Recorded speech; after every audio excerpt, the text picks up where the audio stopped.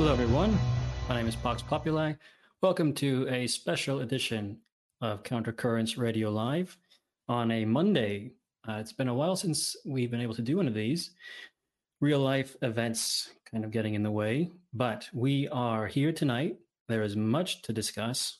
So we brought on a special guest, a very special guest indeed. It's Greg Johnson himself. Hello, Greg. How are you? Fine. I feel like I've set up a birthday party and then had myself invited to it or something. I'm honored to be here. Anyway, it's great to be back. It's been a long time since I've done one of these things. The main reason being I've been doing a lot of traveling. And then after all the traveling, I was just exhausted this past weekend. And I just thought, my brain is isn't worth anything, and so I didn't want to do a live stream on Saturday. But anyway, I'm tanned, rested, and ready, and so it's good to be back. All right. Well, I got into touch with you because I haven't been able to host these either for all sorts of reasons. And with everything that's been going on, I just couldn't help thinking, we have to do something. We have to put up something. There's just so much to talk about. So let's there's so much to talk about, and people aren't doing it quite right. So we've got to add some little nuances and spins here to get everything just perfect and dialed in. So that's the purpose of our show tonight. Finally, everything will come into clarity. And before we get started, just the usual housekeeping. We are streaming live on Odyssey and on the Live as usual. And if you are so kind to give a contribution to the Entropy Super Chat platform, the address I'll put on the screen just now. There it is. And for those of you who are just listening, it's entropystream.live/countercurrents. And we'll take a moment to read comments sent there towards the midway point, about an hour into the stream, and then towards the end as well. Of course, you can also send contributions and comments and questions via Odyssey or the Live. Let me just check and make sure that everything is going well over on both of those platforms. I believe so. My internet is a bit slow tonight, so hopefully everything will be fine. So I see we've got Reed Johnson over there monitoring both platforms. Just give me a thumbs up if everything's going smoothly, and then we'll go ahead and get started. So obviously, Greg, we're going to talk about the latest kicking off of aggression and conflict and violence in the Middle East, in Palestine, in Israel. I assume everyone is familiar with what happened, but if you want to just take a moment and summarize the past events briefly, and then we'll get into the details. Well, the Palestinians of Hamas, basically Hamas, the Palestinian organization, about a week ago launched a series of attacks into Israel. Now, these attacks were a mixture of attacks on civilians and military targets. So there was stuff in there that was just outright terroristic, and there was stuff in there that you could say was legitimate military conflict, legitimate combat. These people believe they're in a state of war with Israel. They have some reason to believe that. It's not just an arbitrary declaration. And yet, quite a lot of what they did, you would simply have to claim is terrorism, targeting civilians for death and terror, because ultimately what Hamas wants, and also what the Israelis want, is they want the other tribe to flee. They want the others to flee in terror so they can have the land to themselves. This is the policy of extremist Zionists ever since before the foundation of Israel, where they used terror as a tool of ethnic cleansing. And it's basically a Palestinian technique as well. And I can understand the feelings of Palestinians. I sympathize with Palestinians because I feel like I'm a stateless person living under Jewish occupation too. However, in terms of my long-term interests, I do not think I have too many overlapping interests with Palestinians as far as the state of Israel is concerned. I would really like the state of Israel to continue to exist and I would like next to it to be a stable, sovereign Palestinian state. Why? Because I would like to see in the future the Jewish and Palestinian diaspora populations in white countries to go home, to return. I would like these populations to be reduced. I do not, therefore, agree with the desire of the radical Zionists to drive all these people off their land, because most of these people will be directed towards white countries. And that's already being telegraphed by Zionist propagandists in social media right now. And I also don't share interests with the Palestinians who would like to send 7 million Jews packing back to Europe primarily, because that's where most of their ancestors came from, at least most recently.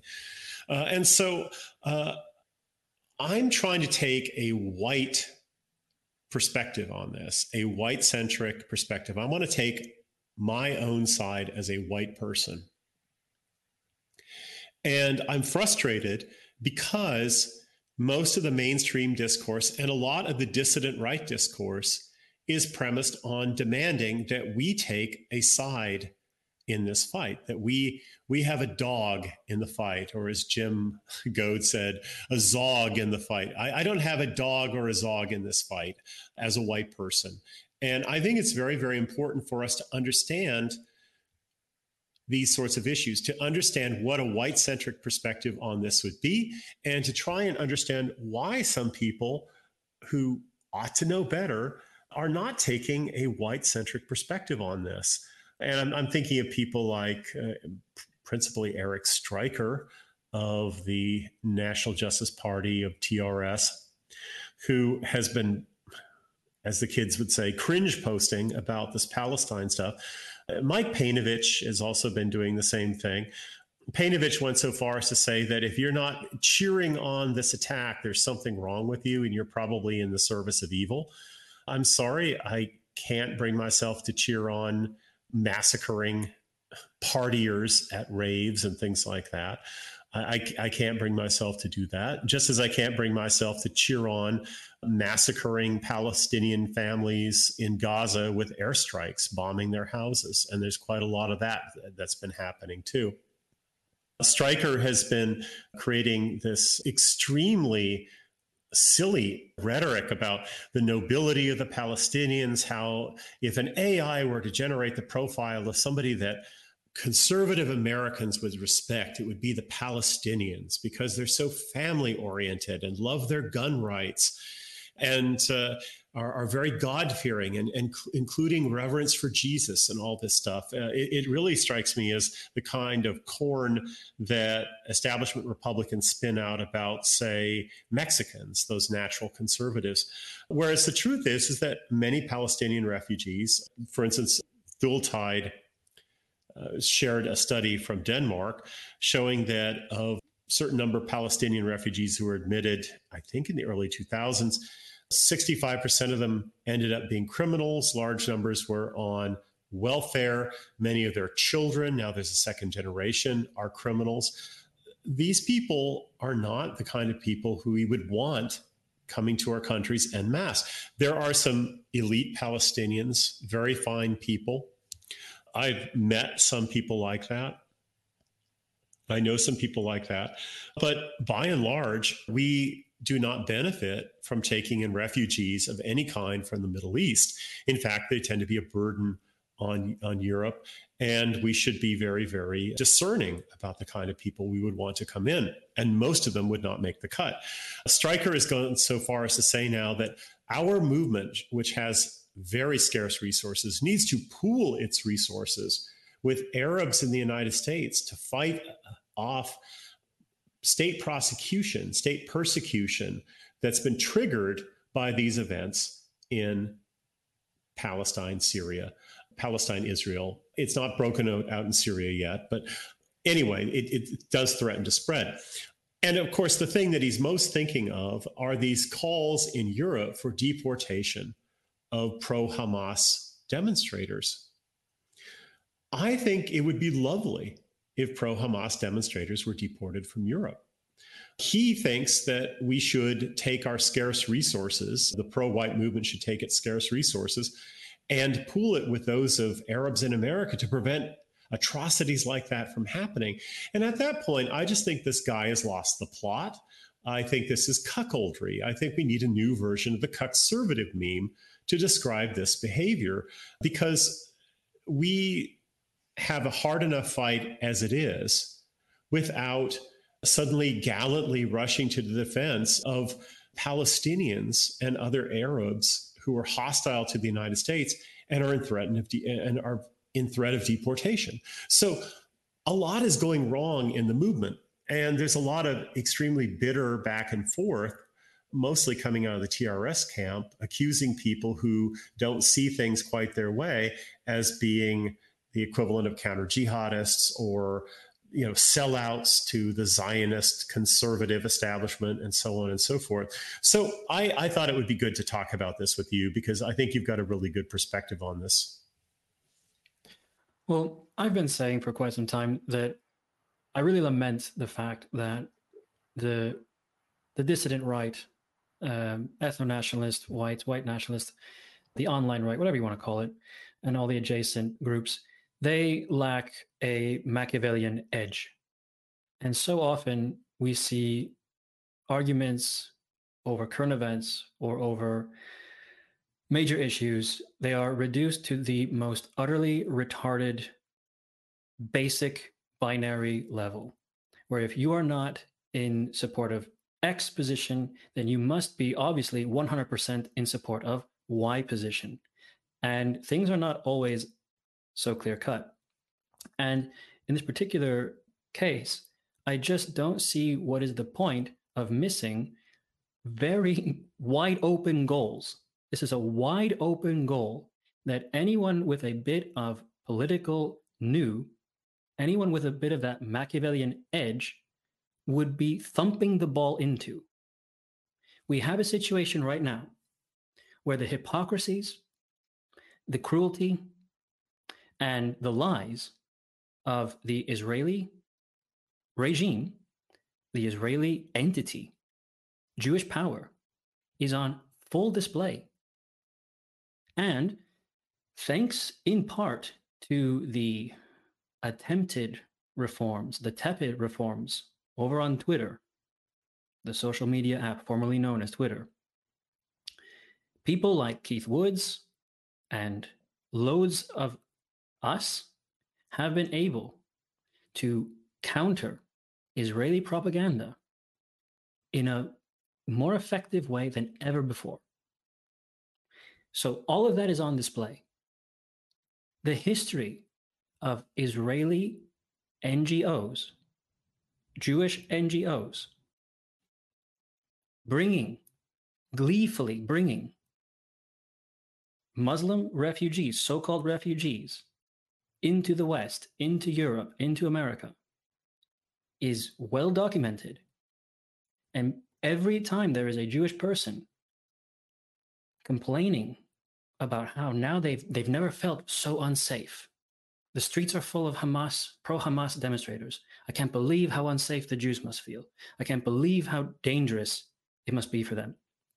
Writers in the Telegraph newspaper in Britain saying that multiculturalism has failed if the Jews in Britain aren't safe. Because it didn't matter that the British haven't been safe for decades. That hasn't mattered. But now that the Jews of Britain are feeling a bit unsafe and uncomfortable, now it's okay to proclaim at the top of your lungs that multiculturalism has failed. So all of this is obviously in our favor. And then Absolutely. on the other side, you have state authority throughout Europe and you have a groundswell of public support advocating for the deportation of non-Europeans from European countries because they are expressing Islamic extremist, or terrorist sympathetic views. How is that a problem for anyone who's been working for ethno-nationalism, European nationalism, white nationalism? How? Be Machiavellian. Play both sides to your advantage instead of this moral melodrama and moral one-upmanship. Do you support the Palestinians? Well, if you don't, you must be an Israel shill. Oh, you support the Palestinians, so what are you, some sort of terrorist sympathizer? Enough of this. I recently had a spat with someone who was telling me that I should unquestionably support the Palestinians. No reservations, because Arabs had an equally noble civilization, equal to the Europeans in the Middle Ages, and because, in his words, the Arabs don't actually hate us. I'm sorry, I cannot go a single day without reading reports of someone from an Arab state or the Arab ethnicity committing horrific acts of violence, rape, murder, muggings, etc., all over Europe. Just in Italy alone, over the past month, there have been 3 cases of Maghrebis, Egyptians, various so-called refugees. One was even living in a refugee asylum center, and he lives there, paid for by the Italian taxpayers, goes out during broad daylight and just beats up an old woman and robs her. And then, I guess, saunters back to the asylum center. He was an Egyptian. So, no, this idea. And also, what frustrates me is that every other day of the year, our belief, and it's backed up by almost 100 years of evidence, more than 100 years of evidence, our belief is that Israeli NGOs, Jewish activists, people with power, bring in to our countries this riffraff, these so-called refugees. They push for the immigration of Muslims, whether it's from the Arab states or whether it's from Chechnya or sub-Saharan Africa. They push for multiculturalism.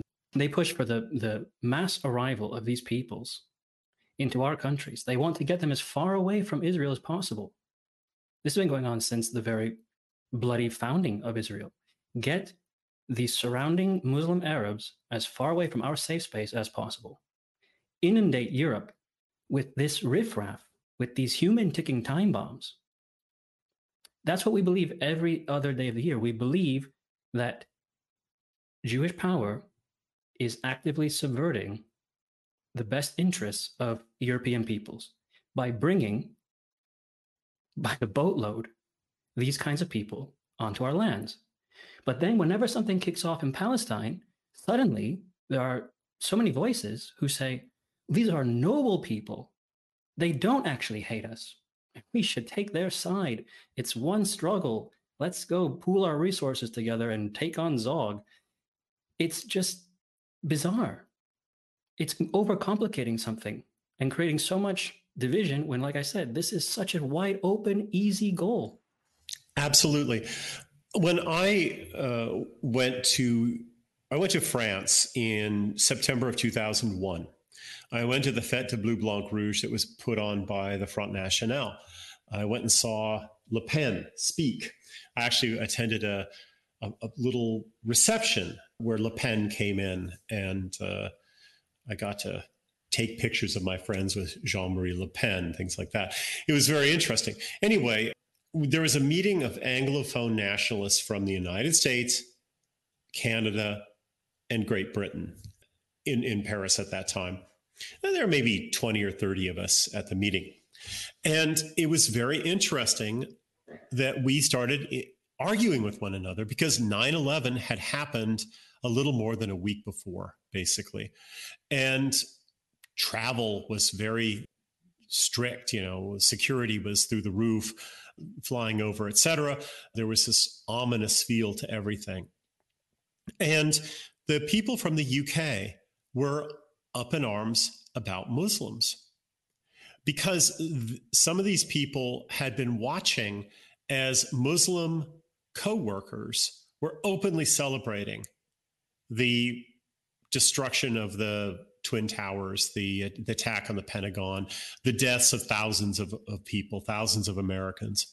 Muslims in the UK were openly celebrating this, and they felt racial solidarity towards white Americans who were the principal victims of that. Even in New York, they were the principal victims of that, those attacks.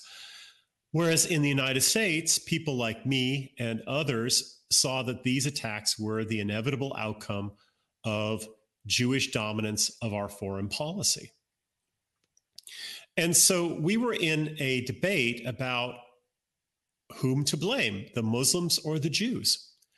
And it was going back and forth, and it was starting to get heated. And suddenly it occurred to me, wait a second here. This is a debate that we can't lose.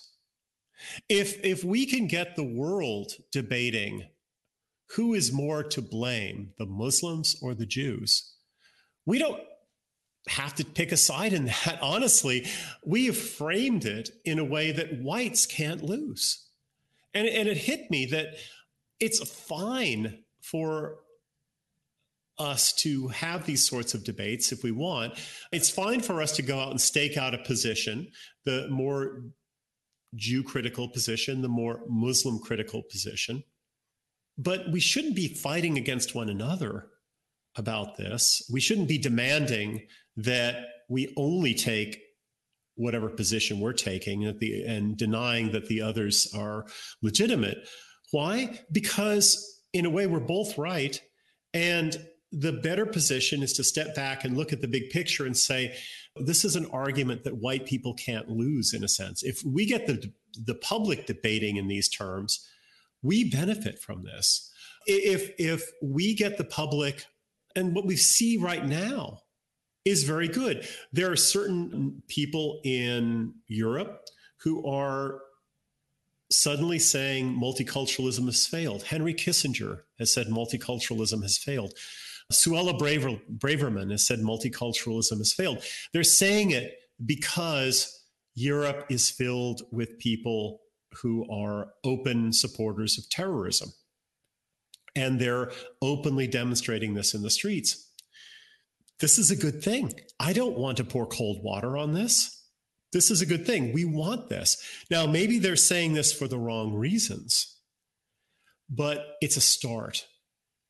And they want to be very specific. They want to say, well, we should get rid of Hamas supporters or Palestinian refugees. But it doesn't take too much examination to note that, well, actually, no, it's not confined to them. There are demonstrations of solidarity in places like Pakistan and by Pakistanis in Europe. There are demonstrations of solidarity in the Caucasus. There are demonstrations of solidarity in Iran, in Turkey. It's not just an Arab thing. Blacks in Europe, blacks in European countries attending these protests or these rallies with Palestinian flags. Exactly. And so it's very easy to broaden this to say, no, it's all of these people who are a problem. And it's so easy to catch these people when they get up and they bravely, gallantly say that we need to deport these foreigners to protect Jews. It's a great opportunity for people like us to say, people like Mark Collett and Nick Griffin were talking about grooming gangs. And these people were put on trial and shut down. Who rules England, and for whom is England ruled? If you're only concerned with the presence of these people here, if it makes Jews uncomfortable, not if it makes the native English uncomfortable. So it's a great moment where we can impeach the credibility of the elites as well. It's a huge opportunity, and why pour cold water on that? It's just such an open goal. Another thing that strikes me as annoying and absurd about the NJP position on this, it strikes me as very similar to the white liberals who get down on their knees for BLM and say, we support the Black Lives Matter movement, thinking that by shouting, hey, I'm on your side, that's going to stop the raving black savage from curb stomping them. Just as we saw last week or 2 weeks ago, that spate of deaths of progressive liberals dying at the consequences of their own delusions. Just one case after another. It was such a bizarre week, and it wasn't just in America. There were examples of it happening also on the European continent. They think, well, I'm an Antifa activist. I'm an anti-racist activist. So if a black person attacks me, I can just say, chill, brother, chill. And it'll be fine. I'm on your side. Hey, I'm on your side. Well, guess what? It doesn't work like that in reality. The black guy kills you. And your girlfriend doesn't want to press charges because, again, I don't want to be racist. It just seems very similar to be saying about people who we know have a history of being in our countries and doing all sorts of bad things to us. And we see things in a very highly racial lens, that if we just say some things like, hey, I support the Free Palestine movement. Yeah, from Free Palestine, totally down with it. That they're not going to be aggressive towards us anymore. That we're all going to be friends and work towards the one struggle. It's just the same delusion that white liberals have when they put BLM in the bio and get down on one knee for George Floyd. And when a brick goes through their window and they shout outside, "Hey, no, don't smash my house. I'm on your side. I support you guys." It doesn't work like that. Yeah, I used this cartoon about Passover in the most recent announcement of this stream because, there's all this tough talk about dead children, and let's get real here about dead kids. But beyond that, there's a great piece that Jim Goad wrote more than a decade ago. It was one of the first things that I read by him at Talkie Mag, and it got me very excited about Jim Goad. I was bullish on Jim Goad and became a fan. It was basically about Passover syndrome amongst white liberals, that white liberals go out and make anti-white statements. And it's like putting the blood of the lamb above their door so that they think that the anti-white mob will pass them by. But it doesn't work that way. They signal, they cuck, they betray, and yet it doesn't actually work. There's no magic in race traitor behavior, in signaling solidarity with people who hate us. And it's the same with this as well. There's no magic that's going to get you any special consideration.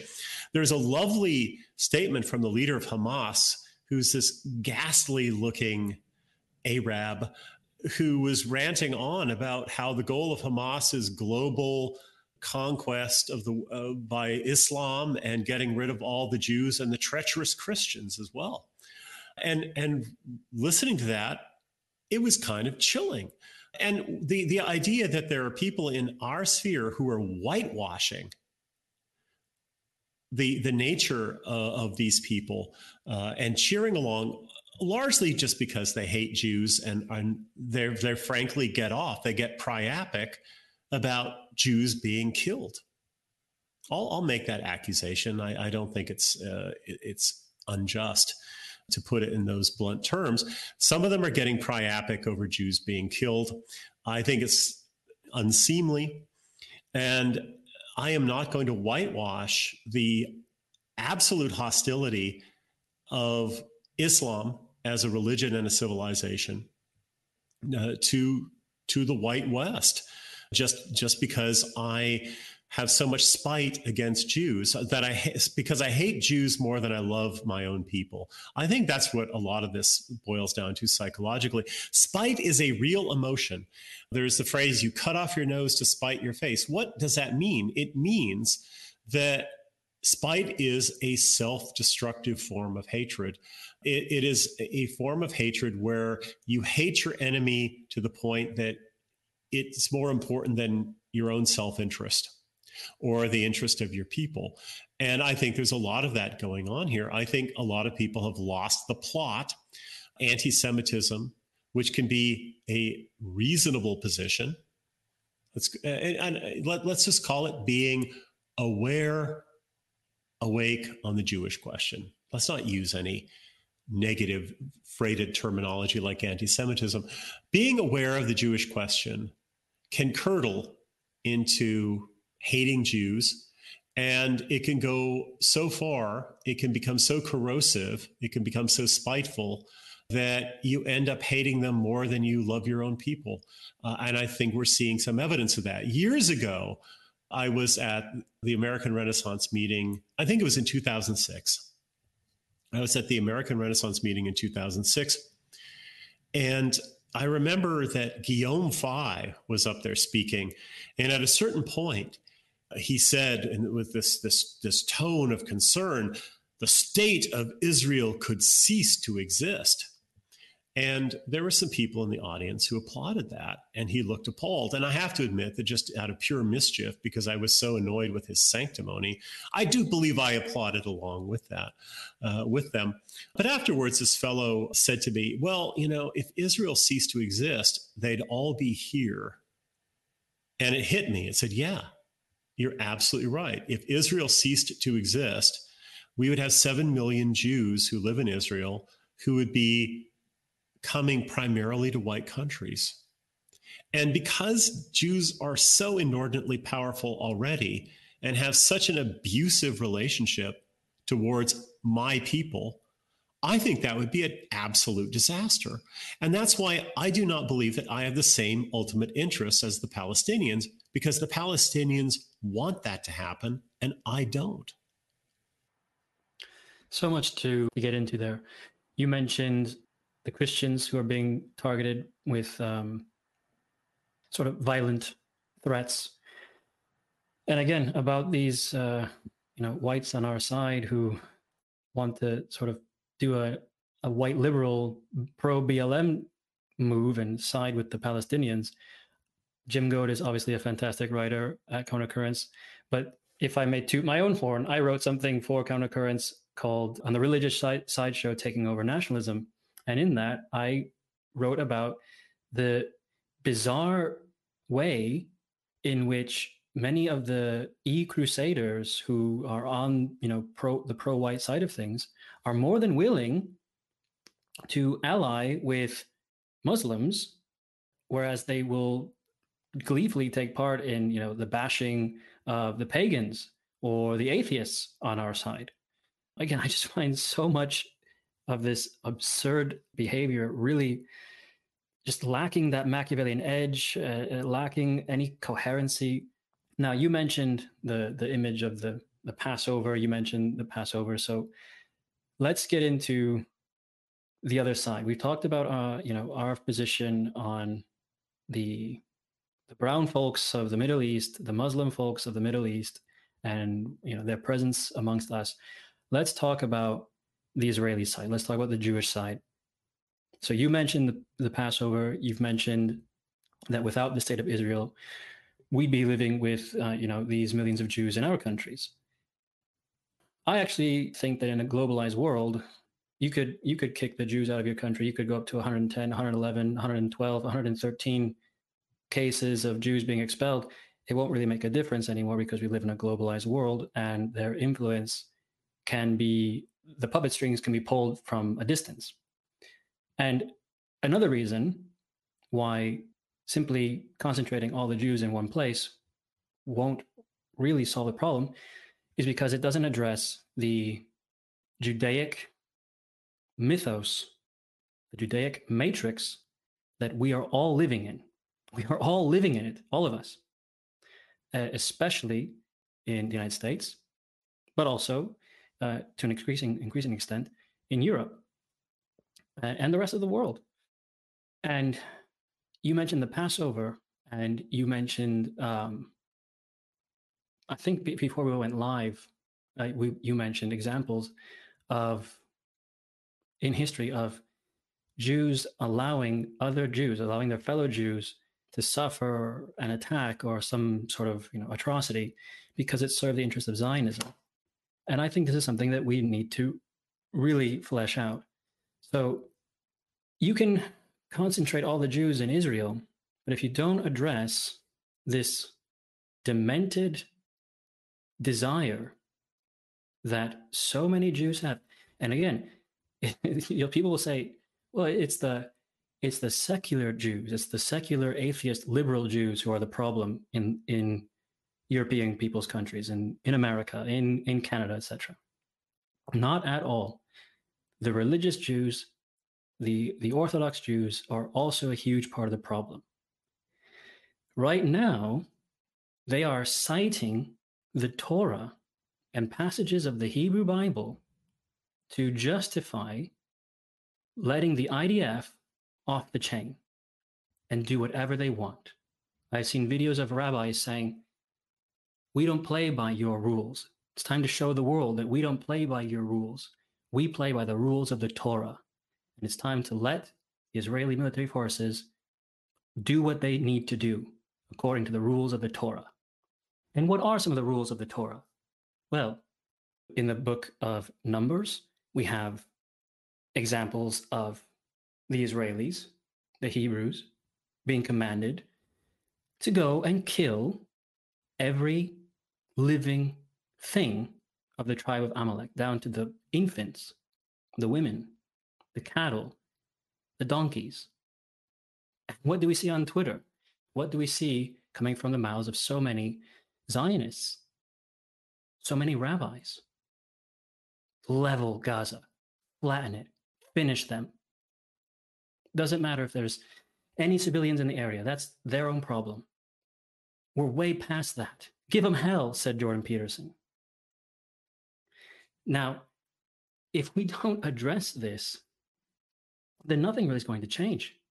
If we don't address this desire that the Jews have to play a trick on Yahweh in order to get him to speed up the apocalypse, in order to get him to speed up the fulfillment of Jewish prophecies and bring the Messiah, send the Messiah, or manifest the Messiah on earth.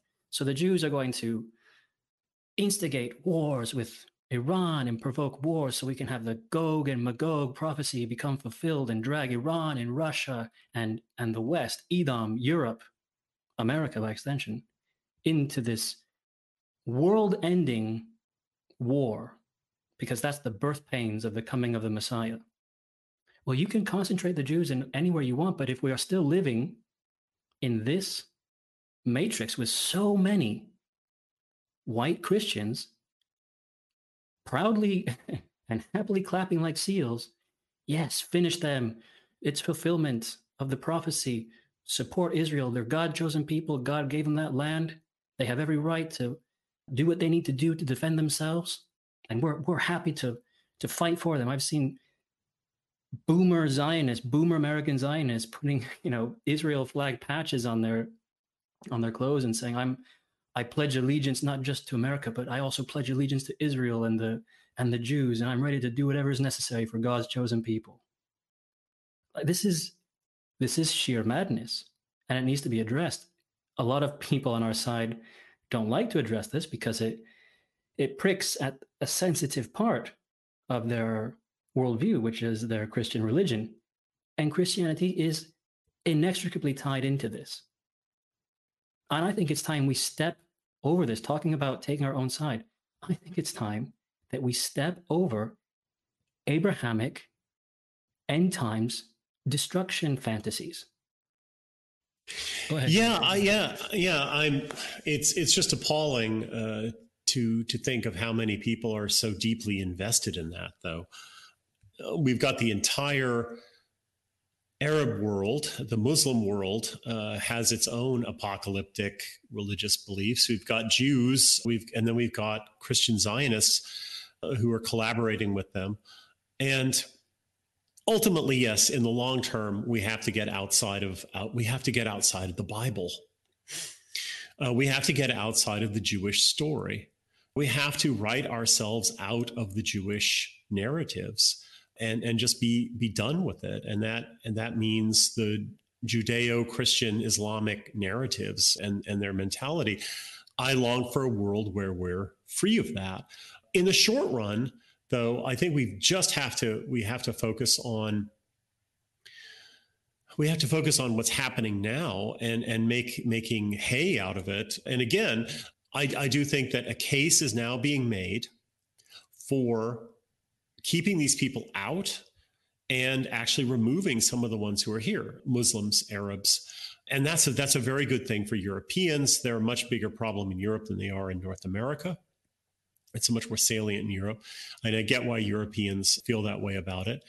I think that is a huge opportunity. We want to have a debate about why multiculturalism has failed.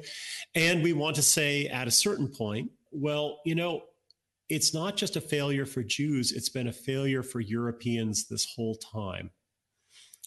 It would be nice to get people reflecting on the fact that right now, European interests still don't matter in this debate. Although it happens to be in our interest that this debate is taking place, we're being left out. We're being left out of the equation still, and we need to insert ourselves in this. If we can get prominent talking heads to admit that multiculturalism has failed, we need to press the advantage that gives us. If we have talking heads and politicians who are going along with the idea that Palestinians are such terrible people that they deserve collective punishment by Israel, we cannot allow these people to say, well, once they show up on our shores, they'll be innocent little lambs, like Morgoth said, right? Morgoth made this point very well. It's a completely absurd position to say that these people are so wicked in the Middle East that they deserve collective punishment. And then when they come to our shores, they're going to fit right in. There'll be no problem. But again, the absurdity, the apparent absurdity of Jews, Israeli NGOs sending the very people that they claim to be dangerous, extremist, violent, genocidal maniacs to our country, that again stems in part, a motivation for that stems in part from the religious motivations behind Zionism. Laurent Guillenot writes about this in one of the most fantastic and eye-opening books I've ever read, called Our God is Your God Too, but He Has Chosen Us. And in the chapter entitled The Levitical Terror, he writes about how both Theodor Herzl and then later someone who wrote for an Israeli sort of propaganda magazine called Davar, they both openly stated that if there's a lack of anti-Semitism, they will create anti-Semitism because they thrive on anti-Semitism. And in particular, the Israeli writing for Davar said that if he could, he would recruit agents to go all over Europe where these European Jews are living so comfortably and provoke them with sort of fake hate crimes, we'd call them, hoaxes, we would call them today, spitting on them, telling them, go away, Jew, all that kind of stuff, in order to get all of these comfortable, decadent Jews to move to Israel and get all the Jews in Israel. And so when I see all of these Jewish organizations happily sending, the entirety of the third world and the global south to where we live and where Jews live alongside us in relative, comfort, well, for me, the explanation, or one of the explanations, because there are others, but one of them is that Zionists don't mind breaking a few eggs to make an omelet. Absolutely. Those eggs are their fellow Jews.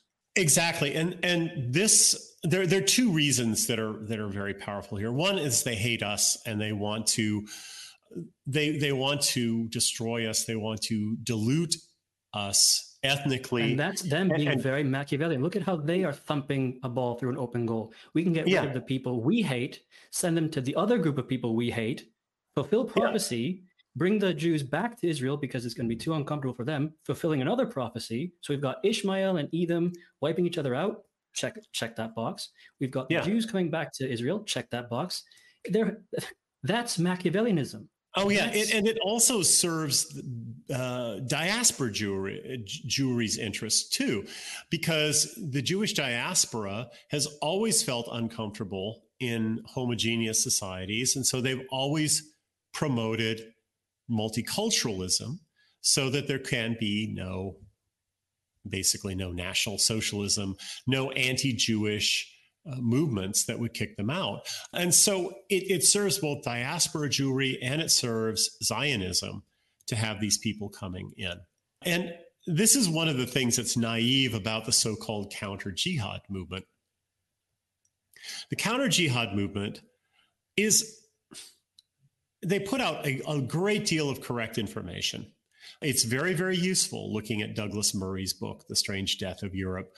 They put out accurate information, but like most mainstream sort of conservative movements, they are absolutely aware of Jewish hegemony, and they're absolutely terrified of crossing any lines. And so they will try and make a case for preserving Europe from Islamization by pointing out constantly and with genuine solicitude that this affects Jews. This affects Jews. And it's so charmingly naive to think that it hasn't occurred to the Jewish bigwigs in these NGOs or the Israeli politicians who are working hand in glove with them that, yes, of course, some Jews will be killed by these policies. But Jewish leaders craft policies every day of the week that they know will produce some blowback that will kill Jews. And they go ahead with it anyway. Why? Because they believe it is in their greater long-term collective interests. And they understand these long-term collective interests in slightly different ways, but they're very much caught up with the ethnic decline of white societies into multicultural babbles that they can more easily control and where they feel safer, and creating pressures that will cause more Jews to move to Israel. And they are willing to take a certain amount of casualties to do that because they think that that is in their long-term collective interests. And so a lot of these counter-jihadist arguments struck me as pointless and weak. However, I have to say that recent events seem to be bearing out certain elements of the counter-jihadist case, because there are voices now that are coming around to that. They're saying, wait a second, Jews are not safe in Europe, and we need to change policies. We need to talk about the deportation word. We need to talk about repatriation. We've been screaming for years to get people to have a conversation about repatriation, but European interests just don't matter that much to our rulers. Now that Jewish interests are at stake, suddenly it's possible to talk about deportation. And the counter-jihadists laid a case for that for more than a decade now. And in some ways, it might be bearing fruit. So we have to give them a little bit of credit for their work. I still don't think it's adequate because I don't think it's honest to, I don't think we will save our race without budging Jewish hegemony in the end. Right. But in the short run, I think this is great that this conversation is taking place, even though it's taking place within the confines of Jewish hegemony and without white interests coming into play yet. But it's going to be so obvious to more and more people as this debate goes on. Why aren't we talking about white interests? And that brings me to something that we talked about earlier, which is this amazing rant from, what's his name? Mr. InfoWars. Oh, right. Well, I have that here. Alex Jones. Before we get into that, I just wanted to say, I think one of the main problems with the counter-jihad folks like Douglas Murray and Jordan Peterson ended up becoming quite friendly with Douglas Murray, and they still are, is that they're obvious gatekeepers. They're obvious sort of, sticks in the mud. They don't go any farther than, Islam bad. Look, jihadists blew up some kids in Europe, so we have to, obviously do something about that. But again, like you said, the facts they present are 100% accurate and necessary to know. I still rate Douglas Murray. My opinion of him has fallen quite substantially, quite significantly. But I mean, that book that he wrote, The Strange Death of Europe, the title annoys me, and the fact that he didn't, produce any solutions to any of the problems that he's listing in those chapters. But the information in there, I know that book red pilled people that I recommended it to. So, like you said, we should give them credit for their contributions. Another thing I want to add is that the very thing that has caused this conversation and all this worldwide hubbub, this very attack by Hamas itself, could very well be another example of Zionists sacrificing their own on the altar of, again, like sort of tricking Yahweh into speeding up the fulfillment of prophecy. I don't know what you think about this, Greg, but the idea that some paragliding Palestinians could just float into Israel and take out, dancing Israelis, it's just the absurdities of some of this. It's all very, it's kind of macabre, but the paragliding Palestinians float into Israel and take out hundreds of dancing Israelis. Everyone who was, ex-IDF and had the bravery to speak openly and honestly said that doesn't make any sense because not even a mouse can approach, the walls of Gaza without setting off alarms, there's cameras monitoring those areas 24/7. There's the Iron Dome. You can't even sneeze in Israel or Palestine without the IDF, without Mossad knowing about it. And yet now we're supposed to believe that all of that security apparatus failed completely. And the 3 warnings from Egypt were ignored entirely. And because Hamas just pulled off the greatest surprise attack in history. But then if you look at how Israel is taking advantage of this attack to, again, achieve its Zionist objectives, its supremacist objective, its Yahwehist prophecy fulfillment objectives, it kind of fits that clearly this was allowed to happen. Absolutely. I don't know. I mean, it could be the case that they're just that stupid and lazy. I know of some concrete cases, which I will not talk about in public, where Jews who should have known better had absolutely terrible OPSEC because they're arrogant and smug. And also because they just don't, they're not paranoid enough in the end. It reminds me of the passages from Laurent Guillenot's book. Yeah. During the years of the Second World War, you had Jewish leaders both in the United States and in Europe rebuffing efforts to rescue Jews in Germany who might have the persecution really hadn't even started yet, but just the idea that the potential that Jews are going to be, they're going to have their properties confiscated, they're going to be, sent into concentration camps or something, and so there were efforts from Britain and the United States to get German Jews out of Germany. And both American Jewish leaders and European Jewish leaders on the continent rebuffed those attempts. And one man in particular, Nathan Schwab, who was a member of the World Zionist Organization and a leader of the Jewish Agency of Switzerland, said, I won't get the words exactly right, but he said, with what will we bargain for? With what will we use to bargain at the end of the war when the dividing of the land is taking place? The only way we get the Holy Land is if we offer a blood sacrifice, basically, he said. That's our bargaining chip. Our bargaining chip is dead Jews. Absolutely. I remember that quote. Narrative. Yeah, absolutely. They knew the power of it then. I, of course, think that the leaders of Israel are absolutely capable of knowing in advance that something like this was in the works and letting it happen on purpose to provide a pretext for war. I believe that that's the most plausible story of 9/11 too. And they're saying this is the worst thing that's happened since 9/11. Well, what happened on 9/11? There's ample evidence that Jews had knowledge of this. There's the famous Odigo message, warning of the attack on the day that it happened from some messaging app company based in Israel. There is the fact that there were all these art students and movers shadowing the 19 hijackers.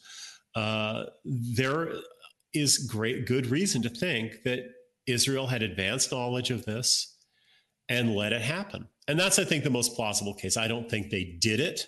I think it was done by Saudis. But I think they had advanced knowledge of it and they let it happen. Why? Mm-hmm. Well, because as Bibi Netanyahu said way back then, this is good for the Jewish people. You know, this is good for Israel. Why? Because they use this as a pretext to gin up a war of aggression against one of their major adversaries, which is Iraq. And then they used their golem, which is the mighty, United States, the mighty European man, mighty white man, to fight their wars for them. It's just so diabolical. Really. Yeah. And, one of the reasons why, one of the things that was very amusing to me, again, in the sort of conspiratorial discussions after 9/11, were claims that no Jews died. And this is proof that they were involved and that they created this. You look at the list of people who are dead that published in the New York Times, and there were obviously Jewish surnames there.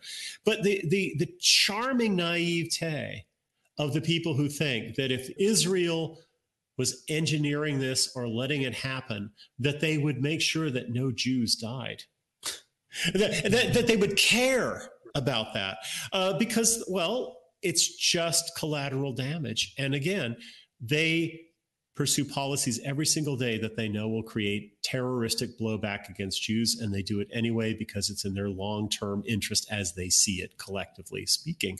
So, don't give me these silly stories that there were no Jews who died on 9/11. There were plenty. The Israelis just didn't care about that.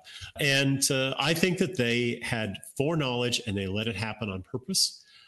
If that is true, then I can believe certainly that a similar thing was done with a much smaller and less devastating attack, namely these recent attacks. Why? Because, again, they want a pretext for basically barbarism and slaughter.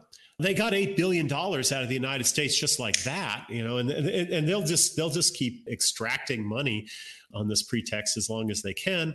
They are going to do their Gaza genocide. They are going to try and send millions of refugees streaming towards Edom or Amalek. What are we? We're just the dumping ground of the third world. And I can completely believe that they're capable of that because I know they've been capable of worse within my lifetime. So yeah, it's a totally believable thing. Whether or not it's true, I don't know, and I don't think we'll ever know, but it's totally plausible as an account. And yeah, it is a little strange. Either their fabulous security measures are just smoke and mirrors, or they knew about this coming and they let it happen. You judge what's most plausible. Yeah, and it's something that I think more people need to ponder. The I guess you call it Zionist anti-Semitism. And like I said, it's an open goal. We can expose the nature of the Israeli beast, and we can agitate for the deportation of people who don't belong in our countries at the same time. But you mentioned the Alex Jones video. So I have it here. Hopefully this will work. We can both listen and watch it, and the audience as well. So let's see if this works correctly. It's been ages since I shared an audio and video file on a stream. Why do conservatives who've done nothing to Israel deserve to be persecuted and attacked like Hitler did in the beginning? Deplatforming, putting us in ghettos, lying about us, demonizing us. We can't take the news saying white people are terrorists and Christians are bad people. And you're like, well, we're not doing that. The point is, if you speak out against it, people will listen. My grandfather stood up for the Jews. Both of them almost died of the Army Air Corps. And I don't claim you owe me some debt, but at the same time, I don't owe you anything. And I am tired of being attacked. And the white supremacists make a joke, oh, Jones pleads to his masters. I have been a friend to Israel. I have been nice. But it's time for Jews, particularly, to choose a side. Are you with the West? Are you with right to self-defense? Are you against communism? Or do you embrace those tenets? And if you embrace communism and disarmament and enslavement, then go. Then get killed. I'm not the one killing you. Go kill yourself. Take your children with you. I'm sorry you're going to get them killed too. I'm not saying I want your kids killed, but your bizarre behavior is causing this. Let us control ours and stop them coming here. Don't have the ADL attack me. Don't you point your finger at me trying to survive and live and say I'm the bad person. I reject that. And I'm sick of you opening our damn borders up to bring all these people in and brainwash them against us because I'm white. I'm not a person that's in identity politics, but you've made it that way. Everywhere it's bad because I'm white. Everywhere it's bad because I'm Christian. Everywhere I don't deserve to have a job because of what color I am. Everywhere I'm a bad person. No. You're your own worst enemy, not me. I don't want to kill you. I don't want to hurt you. I wish you prosperity. Could anyone hear that? Yeah. That's amazing. So it's amazing. I think Alex is on his red pill journey. Is this real or AI? Is this real or AI? Yeah. Amazing. I mean, there's so much nonsense, so much boomer conservatism, so much Christianity, so much civic nationalism roiling around in his head. But through all that fog, he's focused laser-like on what's going on. And yeah, he's demanding that Jews allow us to control our own countries. That says everything. Like I said before, everybody in the media, everybody in Congress, there are 535 members of the U.S. Congress. They all know that Jews are the most powerful force in America today. They all know it. Elon Musk knows it. Every billionaire, every multimillionaire, everybody in academia, everybody who matters in America knows that you don't cross these people, that they run our countries on every matter that's important to them, and that they're running our countries into the ground, that they have created a poisonous atmosphere of anti-white hatred, and that they are principally responsible for opening our borders to the detritus of the third world and preventing any sensible attempts to stop white genocide, white replacement. Everybody knows that. And the reason why they're not shouting it from the rooftops is A, because they agree with that and support it, or B, because they're just too damn scared yet, because they know that if they say anything, all their rivals will use that against them, right? Even people who know that it's true and that it's a problem. These people lack solidarity. They lack ethics. They will use this simply as a tool to dispose of a rival, so they can, try and climb a little higher on the greasy pole of this system. It takes crazy people, therefore, to say the truth about the Jewish question. It takes people like Kanye West, right? And now we see a bit of craziness like that out of the mouth of Alex Jones. I think it's refreshing. So this is good. This is good. And let's hope Alex Jones keeps on this path. I hope that he does. He's not interested in identity politics, but identity politics sure is interested in him. And that's the answer that we all have. You might not be interested in identity politics, but identity politics is coming for you, and you can't fight it unless you engage in it. You might not want to choose the Jews as your enemy, but the Jews have chosen you. They chose you before you were born.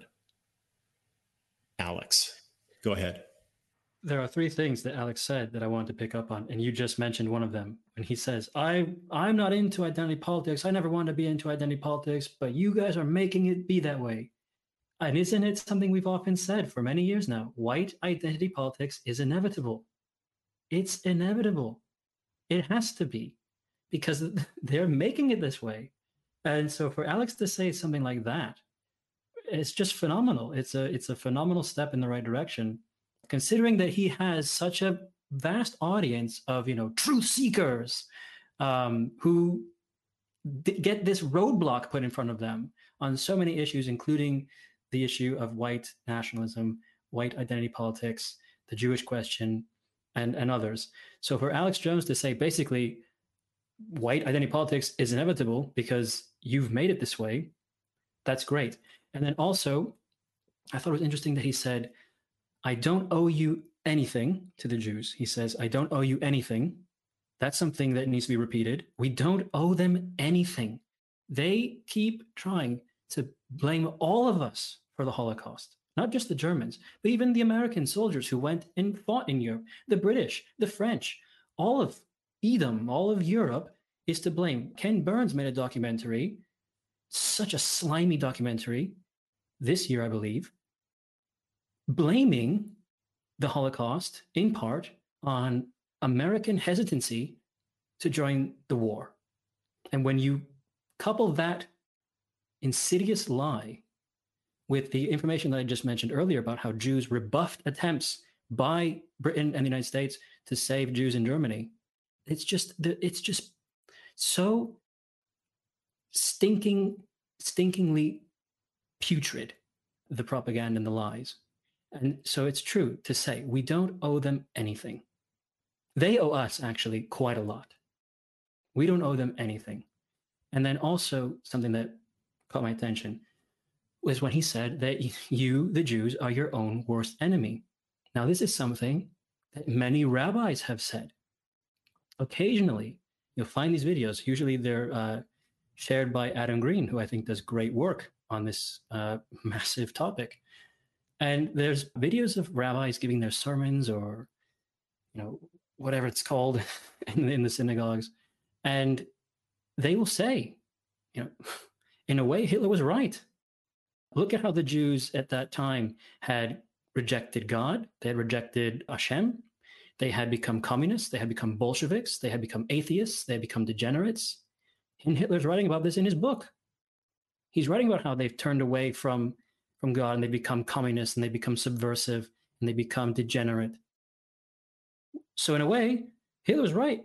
And Hashem was right. Hitler was Hashem's punishment for so many Jews turning away from the Torah, turning away from, in their view, the Torah is holy and goodly. I disagree, but neither here nor there. But, that was the punishment for turning away from the Torah, from turning away from the law, from turning away from Hashem, because the Jews were their own worst enemy at that time by becoming, such bloodthirsty revolutionaries and subversives and degenerates. And so when Alex Jones says, you're your own worst enemy, it's just, we're all repeating we're in the same cycle over and over again. It doesn't seem like there's any breaking this loop. And in many ways, we're just reliving the same moments of, 80 years ago. That's really well stated. Folks, if you would like to have your own thoughts shared on the air, why don't you send a super chat?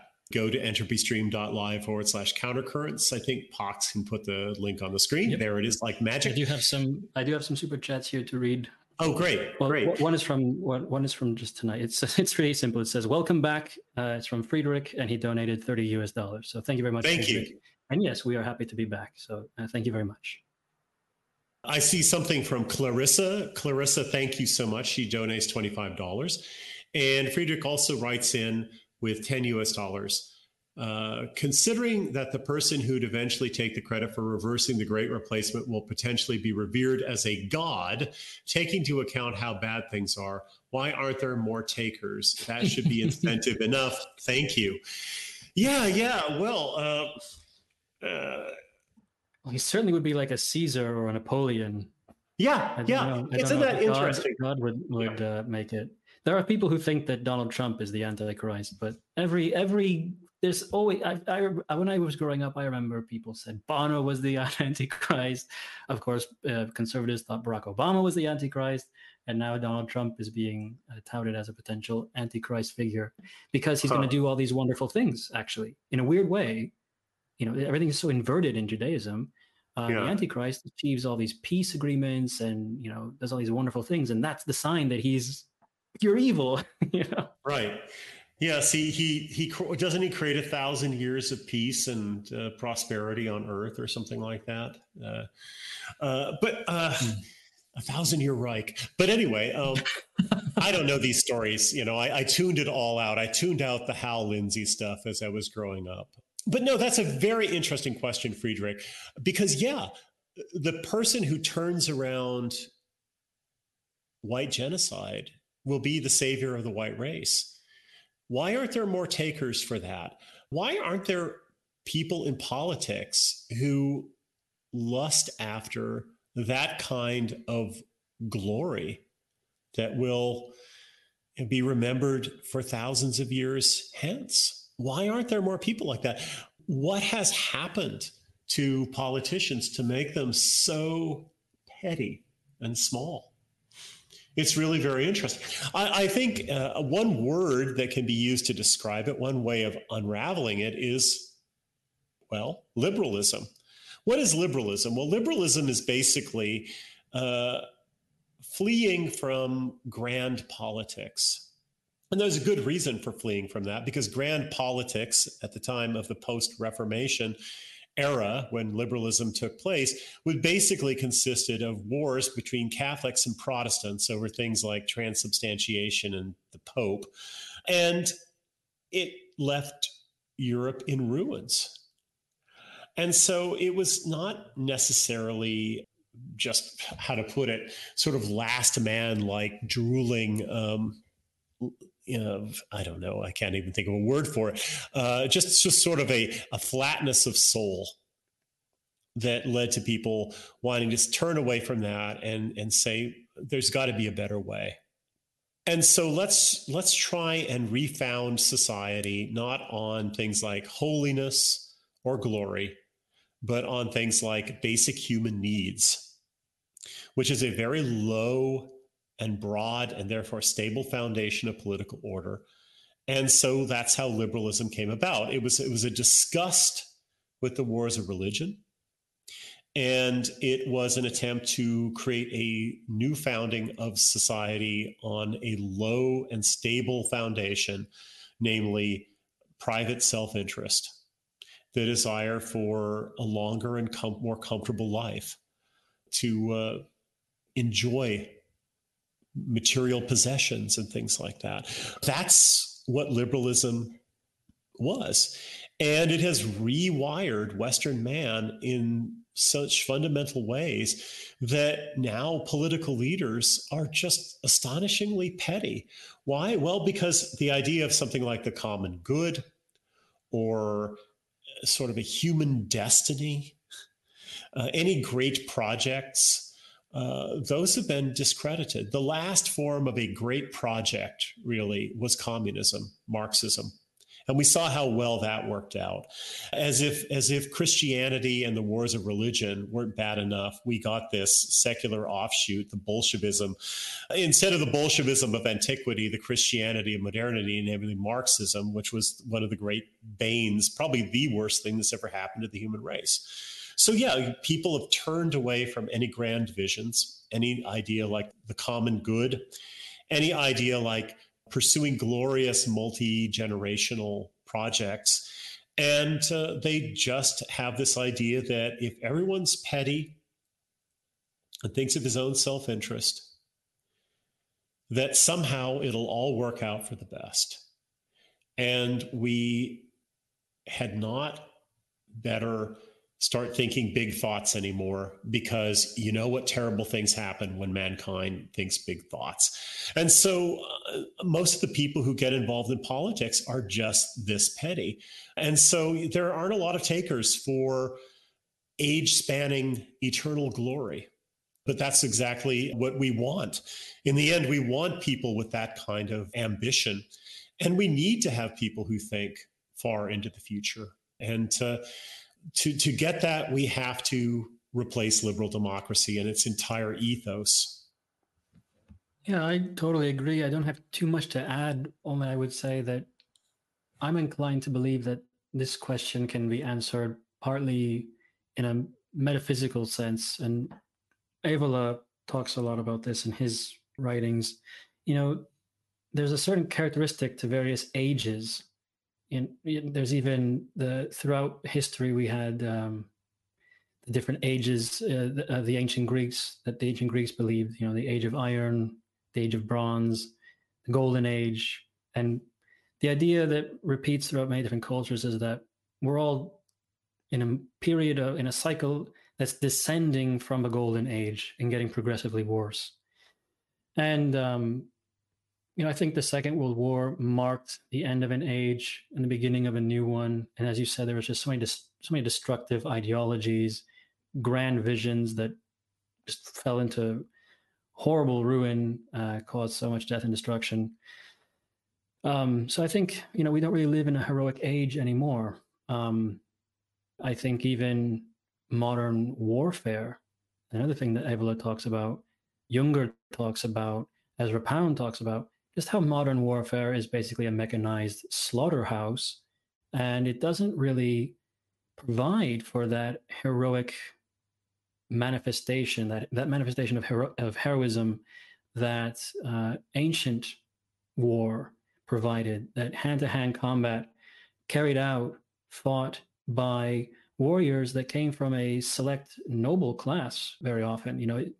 It was pretty bad going if you had to round up the peasants and fight with them.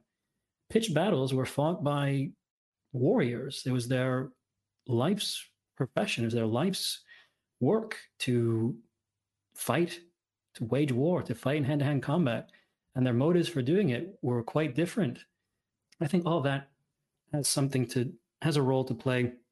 And then also, I think living for so many years in this Judaic matrix, it's not just that we have adopted a law, the Ten Commandments, there's histories of a different people and their patriarchs and their exploits that we read about in the Old Testament and in Sunday school. It's not just that some of our morality descends from that, that the Christian religion is in many ways an offshoot of that, as much as some people want to deny it. It just is. But our culture in general, in other areas, has absorbed a lot of Judaic behavior. The penny pinching, the pettiness, as you said it, pettiness, selfishness, sort of slyness that isn't quite characteristic of the great Indo-European civilizations of the past, before there was so much permeation of Judaic culture.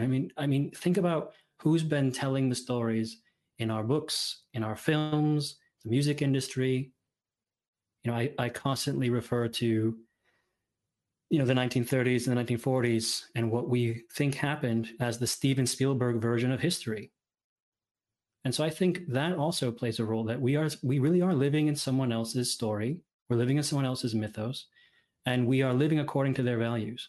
And in many cases, those values aren't really ours. And that's why many of us feel unmoored, unanchored, unsatisfied with modern life. It's a big topic to get into, not quite what this stream is about tonight, so I'll leave it there. Over on D Live, we've got some donations. Gaius Maximus donated 5 lemons. Billy Free Texas, or TX, if that stands for Texas, he donated 2 ice creams. So thank you very much, gentlemen. What else happened, Greg? We could talk about the Polish election results. We could talk about the Armenia situation, which ties into Israel, given that Israel supplied arms to Azerbaijan in their effort to ethnically cleanse Armenians from a certain patch of land over there. What else caught your attention this week? Well, I have not been following too closely the results of the Polish election. I'm reaching out to a couple of Polish contacts. I would like to see if I can get an article about this. What are your thoughts about it, though? It really is a sad reversal from, 8 years ago or so, when Poland had presidential elections and the left had 0 seats in the parliament. I think it was not that terribly long ago. But Law and Justice they've messed it up. they messed it up with pettiness and corruption, basically, which is very, very sad. That's about all I know. What are your thoughts about this? Well, I have a few Polish contacts. I have a few IRL Polish friends. And basically, I really think nothing is really going to change. As we've seen with the election of Giorgia Meloni and Fratelli d'Italia over in Italy, as we saw with Brexit and 13 years of voting for the Tories, the system kind of maintains the status quo very well. So even though this new party led by Donald Tusk threatens to be a progressive, open borders, everyone is afraid that Poland is now going to open its borders and let in all of those very grim, threatening, dodgy men gathering in throngs at these border fences, cutting it open with bolt cutters and really, looking like a besieging army. We're supposed to believe that these are helpless refugees. Video footage suggests otherwise, as it often does. I don't think he's going to do that. I think it will just be basically a pro-European Union government who will try and get back into the good graces of the EU. I think they will probably, the new government will not fight so much about the EU's new plan to just basically share the load of the third world coming into our small countries. Every European Union member will just have to take its fair share.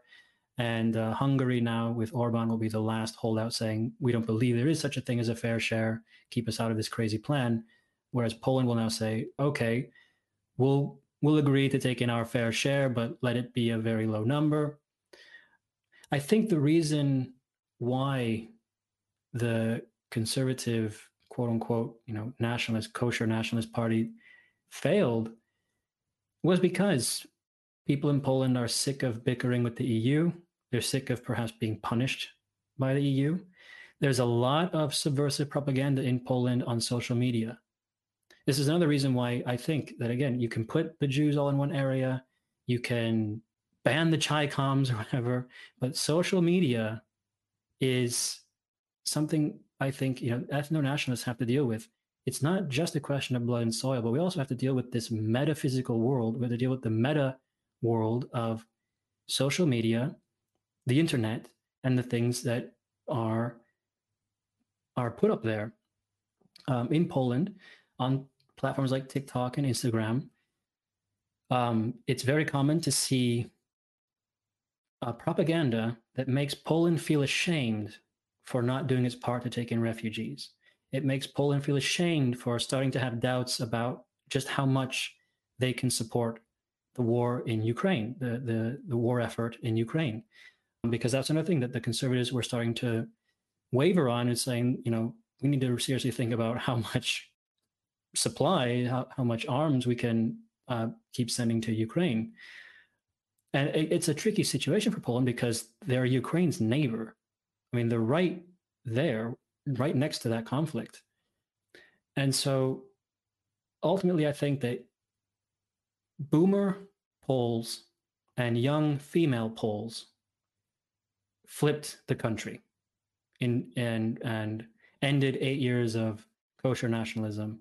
And now, the sort of centrist left, which is in fact nowadays quite extreme left, will be in power. But like I said, I don't think too much is going to change, actually. I think, Poland was already letting in a huge amount of Indian immigrants to, as always, the justification is fill in gaps in the labor market. There's a lot of lies surrounding Poland. Jack Posobiec was on Twitter, tongue-in-cheek, posting a video of a square in Krakow, totally empty and totally tranquil, saying, here's live footage of the massive Palestinian pro-Hamas rally happening in Poland. Obviously the joke being that there isn't one happening. That just wasn't true at all. It wasn't the case. There were plenty of pro-Palestinian rallies in Poland. Those people are in Poland. And so I just don't think it's that big of a deal. I don't think Poland was this bastion of right-wing nationalism or Christian conservatism. cracks were in the wall. And then I think also that young Poles and boomer Poles, the statistics show that boomer Poles, I think they did vote pretty much in favor of the new incoming opposition parties, I guess they were, and then young Poles also. So that would be my analysis of it. The Law and Justice Party basically struck me as ideologically about what you'd get if you had a country run by National Review magazine circa 1986. It was basically a combination of Cold War anti-Sovietism, which was very real for the Poles, obviously, Christianity, Catholicism especially, and free market ideology. And I'm sorry, but that mix is not enough to save a country from the forces that are out there to destroy it. If you believe in the free market, well, we need to fill in gaps in the labor force. If you are a Christian, well, why don't we have Christian migrants come in? They'll go for that. About the only healthy thing is in that coalition, or in that how to put it, ideological complex, is a Cold War anti-Sovietism, which doesn't seem so out of style anymore, or out of sync with the times. It seems like Soviet-style imperialism is back, and so that was actually quite apropos. But yeah, they don't have enough ideologically to counter the anti-white, anti-nationalist forces that are out there and that are seeping in every way through things like social media. And of course, being conservatives, well, they tend to be unimaginative about politics, about meta-politics and culture. And so, as long as the checks don't bounce, it doesn't matter who owns newspapers or social media and stuff like that, even though, of course, those are massive implements of soft power, which are in the hands of their enemies, sadly. I remember in 2017 or 2018, Stefan Molyneux made a documentary film traveling to Poland, and in praise of that country. It's basically a love letter to Poland. And he just loved how, the Poles have rejected and resisted communism, and they've rejected and resisted Nazism, and they just want freedom. And of course, being the libertarian that he is, Stefan Molyneux just loved that. But like you said, that just doesn't cut it. It's not strong enough to resist what we are up against. Some comments over on the Odyssey chat that I wanted to address that I found interesting. Clown World Gamer wrote, "The thing that infuriates me the most about the Ukraine situation in the EU is that most of these governments are all big talk. They love to talk about how much they support Ukraine's war effort, but in practice, they are doing nothing to increase Europe's military capacities." I sympathize with that comment. I say many times that European countries need to stop being America's vassal.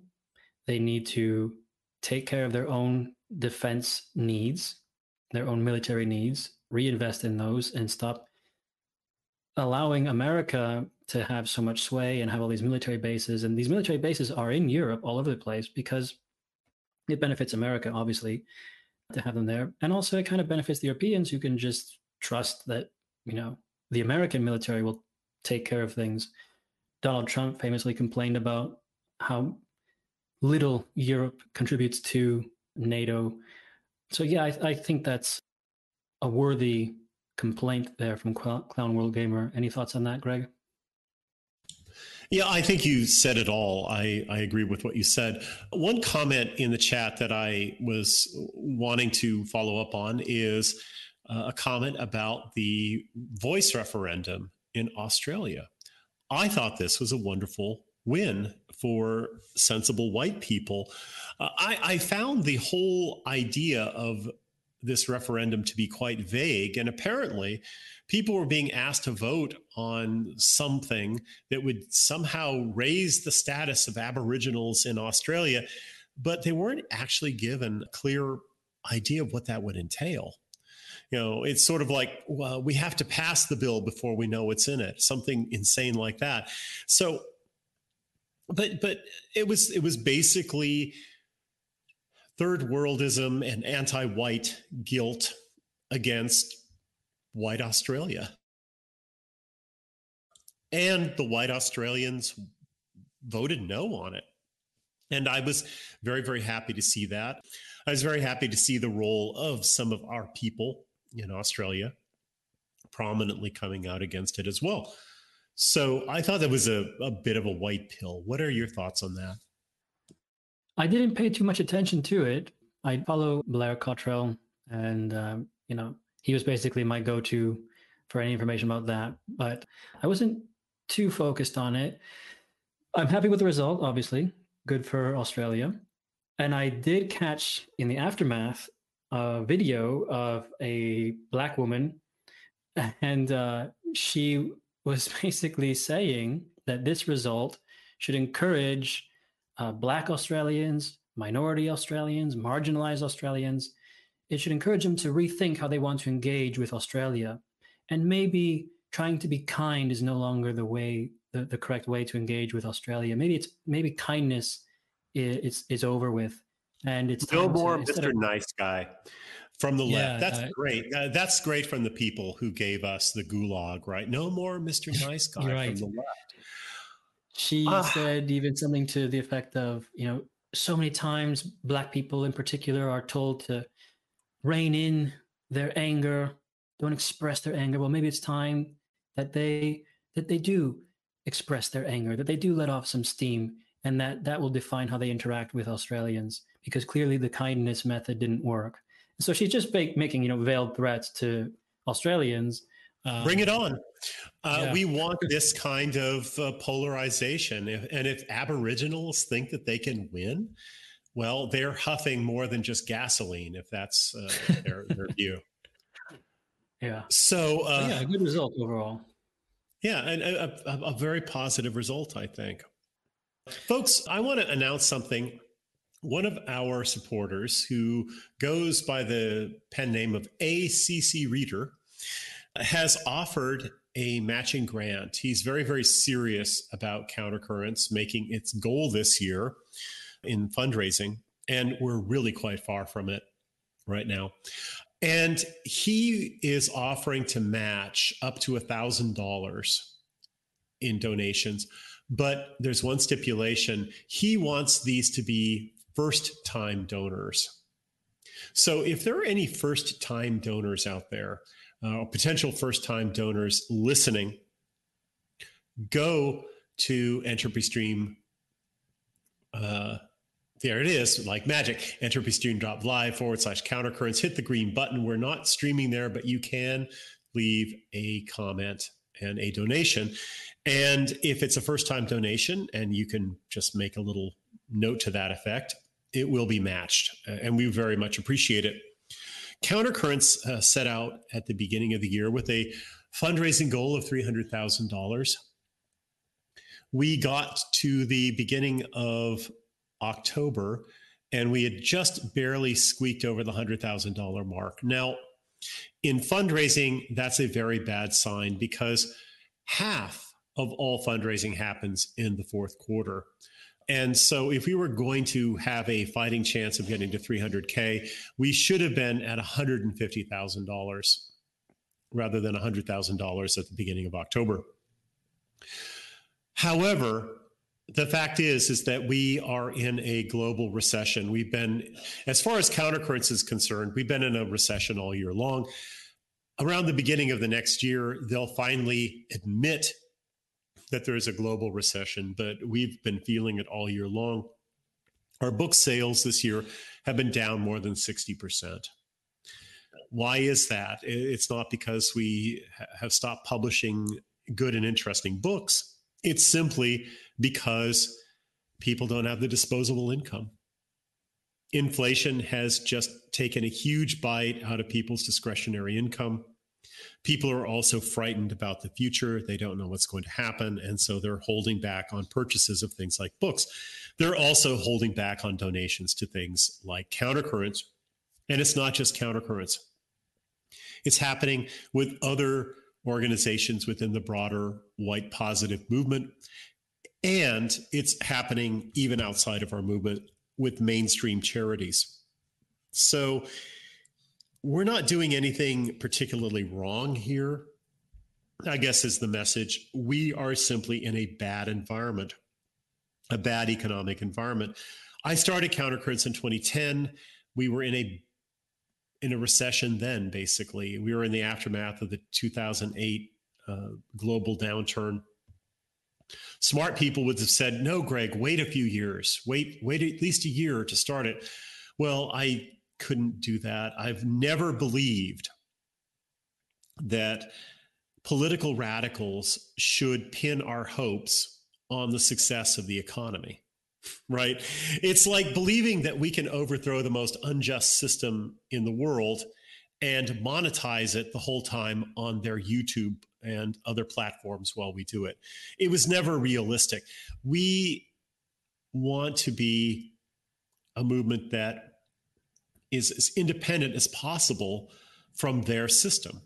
We want to inculcate a mindset that's as independent as possible from their system. We want people to think of it as their system, not our system.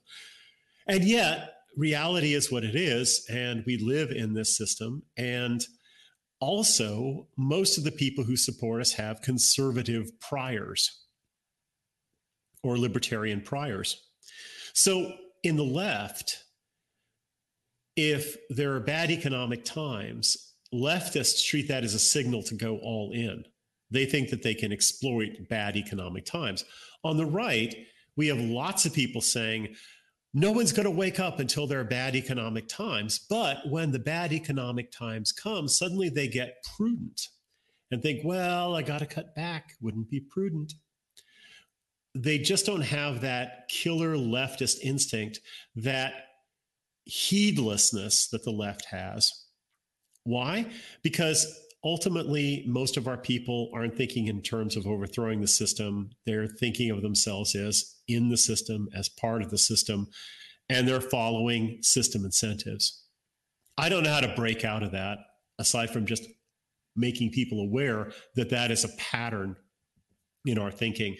But I want more of our people to start going all in when the economy gets bad, because like most of them say, people won't wake up until they're not fat, dumb, and happy with prosperity. So I am hoping that we can gin up some enthusiasm in the last quarter and get us at least close to that goal, because, well, we're not raising money to throw wild parties, right? As one of our donors put it, this fellow ACC reader put it, he says, I know Greg, he doesn't live lavishly. He doesn't even own a car. I'm not doing this because I lead a lavish lifestyle. I'm doing this because I want to pay writers and other content contributors like Pox.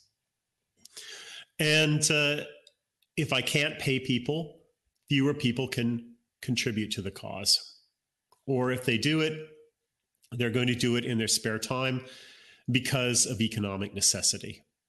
So we have many writers who donate their writing, but we have other people who they need a little help, even if it's just an honorarium, because they put a huge amount of effort into writing.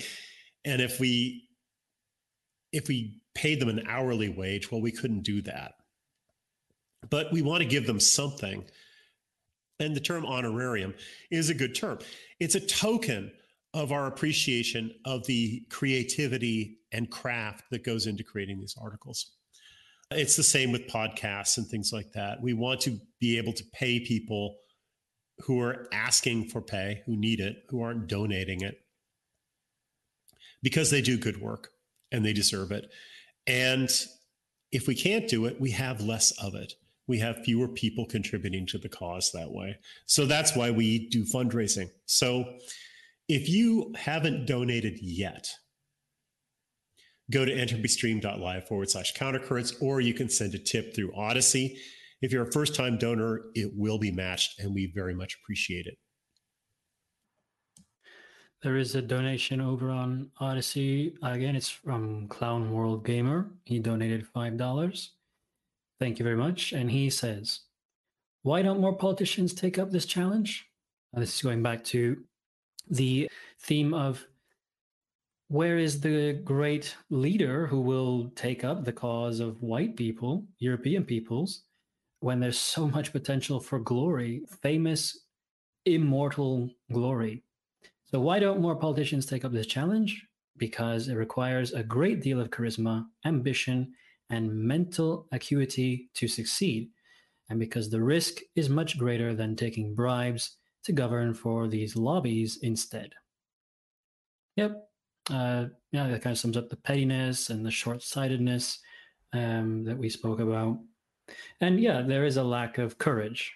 On the last stream I hosted, the last countercurrent stream I hosted a few weeks ago with Endeavor, we talked about how so many of the leaders in what's called the West, it's a term that I often put quotes around because I agree with Alain de Benoit when he says, the West kind of just refers to Britain and the United States, and I consider myself a European, a Frenchman, but we've all kind of become a part of, the West now. Even arch enemies of Britain and America have become subsumed by Western values. So, as a shorthand, I guess it's appropriate.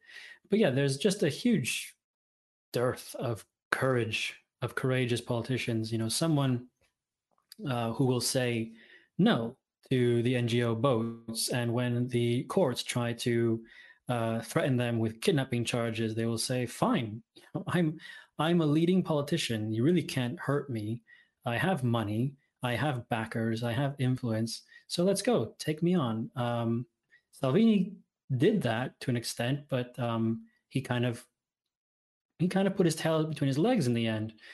Whereas Endeavor and I were talking about how, if only that had happened to someone with true courage, the outcome might have been very different. And in fact, it might have been, system changing. The courts might have been the one that failed, and all of their hypocrisy and incompetence exposed, and some new direction would have been blazed.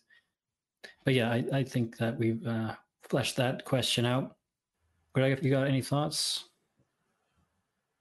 I am just refreshing to hoping for those first-time donors to show up because it's important. Let's talk a bit about Armenia and Azerbaijan. I have a strong pro-Armenian sentiment. And some of our early supporters were Armenian Americans. And I met a few of them. And they contributed. One of them was a writer for Countercurrents. Others were donors. And it was just interesting because I didn't have a very clear sense of where Armenia was or what it was all about. And so I learned a bit about its history. But I've sort of formed an affection for Armenia just because of its history and because of these connections. That I look at Armenians as sort of our cousins. If they're not Europeans, they're our cousins. Unfortunately, I think your Wi-Fi connection is breaking up because your microphone's cutting out. Well, as we wait for Greg to come back, yeah, I think Armenia is a fascinating place. It has history that goes back quite far indeed. There's a fantastic, very well preserved Roman temple up in the mountains. If you see pictures of it when it's in winter and there's snow all around, usually you don't see Roman temples with that sort of snow environment setting around them. And yeah, it's a really interesting place. The conflict there, it just shows again Israeli hypocrisy, because Israel was the primary supplier of weaponry, high-tech advanced weaponry, to Azerbaijan. And again, talking about courageous politicians, the leader of Armenia, the president of Armenia, just complete coward who abandoned his people, abandoned the fight for the Armenians in this region, and basically just picked up a white flag and started waving it. And so there was much protesting and huge, displays of of discontent by many Armenians who felt utterly betrayed by their leader. And it's because modern leaders are petty and cowards. Greg, how are the audio conditions, or Wi-Fi conditions rather? I seem to be back, but I'm listening, so go ahead. I do think it's absolutely tragic. It's a wonderful example of, well, I'm an ethno-nationalist, and I think here's the lesson of the Holocaust, folks. It's the lesson of the Jewish Holocaust. It's the lesson of the Armenian genocide. And it's a lesson that we should all take to heart. And the lesson is this: stateless peoples are easily susceptible to genocide. We should take that to heart because whites in all white countries are basically now stateless peoples. And with effectively no borders and the detritus of the third world flooding in, we are being subjected to slow genocide. The Armenians were a very large people and a very important people in the Ottoman Empire. They saw in Europe the various Christian subject peoples of the empire rising up and becoming independent in Greece, in Serbia, Montenegro, places like that. And they wanted their independence, and they were subjected to a series of massacres, first under the Ottoman sultans and then under the Young Turk government. And it was a modern genocide. And they managed to create a tiny state, whereas their region was much larger. And there are two regions that there's Armenia proper, and then this area called Nagorno-Karabakh, which was majority Armenian. Near the end of the Soviet Union, there was ethnic conflict between Armenians and Azeris over this and other areas because Nagorno-Karabakh wasn't contiguous with the rest of Armenia. And there were Azeri occupied zones that were not contiguous with Azerbaijan. It was a clear case of ethnic conflict, and the solution to ethnic conflict is to give these people their own spaces. And unfortunately, Armenia, which was one of the most militarized and mobilized countries in the world, I think is really second only to Israel, actually, as an armed camp, was led by an absolute coward. And when Azerbaijan attacked, the government collapsed. The nerve of the government collapsed. The people were willing to fight. And now, a year later, this region has been basically ethnically cleansed. And now there's a threat to actual Armenian territory, an actual war between Armenia proper and Azerbaijan, which is just a sign of a number of things. One, weakness breeds contempt and causes war. Two, the destabilization of these great hegemons, Russia and the United States, is causing all kinds of opportunistic conflicts to flare up. As the United States declines and as it gets bogged down in conflicts, that means that other conflicts are more likely to ignite. And so the world that we're entering is going to be filled with these bloody ethnic conflicts. And it's partly due to the decay of the United States as a hegemonic force, but also the decay of Russia as a hegemonic force, because Armenia is a de facto protectorate of Russia now. Yeah, I think, again, going back to ages, the beginning of an age, the end of another, I think there is something to this. I'm talking about, the things that we write for Countercurrents. This is something that will be an article eventually. The age of Pisces was this age of spiritual introspection. It was an age of ideologies. It was an age of mankind attempting to reach the divine. The symbol of the age of Pisces is the fish, who also has that symbol, Jesus Christ. That should pretty much explain how that age was defined. It was a very religious age. It's a very ideological age.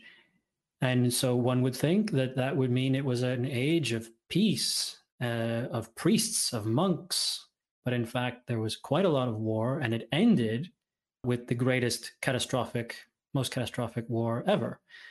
And so now we are either already in it or approaching the age of Aquarius. People are saying that, the traditional view of it is that this is going to be an age of cooperation and communication and mankind reaching new planes of existence. So you might start thinking, well, that refers to transhumanism. And of course, social media, the Internet of Things, that the global communication and cooperation. But I wouldn't be surprised if this age begins with catastrophic conflicts as well, as people figure out just how we want to live in this new age, in this globalized age, in this hyper-connected age. I think the future is the past in some ways. And so we are going to see nations, tribal conflicts, disputes over blood and soil. And I think Fukuyama is wrong. History isn't over. But again, we don't really live in that heroic age. So it will be modern warfare. It will be, drone strikes targeting civilian areas, the mechanized slaughterhouse that I mentioned earlier. It's going to be very interesting times. And I think, how nationalists and how nationalism behaves in this age is going to be very important. Perhaps, you hear about the characterization of the age of cooperation and communication and humanity working together, and you think, oh, well, that's the globalist plan, isn't it? That's the utopian Coca-Cola commercial, isn't it? Well, what if it isn't, though? What if they lose and we win? And the age of communication and cooperation is actually defined by peoples understanding that, hey, nation states are good. A place for every race is a good thing. It's a good idea. There's no getting away from blood and soil nationalism. There's no getting away from tribe. We are social creatures. We need to belong to a people, to a culture. It's good to think beyond yourself, your immediate needs. It's good to have generational, long-term plans. It's good to have glorious projects, glorious ambitions for you and your people. It's good to have a people. Let's maybe stop with the deconstructing of peoples. And that's how we will have cooperation. And that's something to keep in mind for nationalists. Again, going back to the idea of loving what you defend more than hating what is in front of you. I think that's a beautiful way of wrapping up. And I want to encourage everybody who's listening and wants to hear more to just toddle on over to Millennial Woes' channel and listen to his Monday night live stream, because I'm looking forward to it myself. So thank you very much for joining us. We had a very good audience on this impromptu stream. Thank you, Pox, for helping out, being the host. It was great. We will be back. Yeah, we will be back soon with another episode of Countercurrents Radio. And I really appreciate everyone for coming out tonight. Thank you. Thank you, everyone. Bye-bye.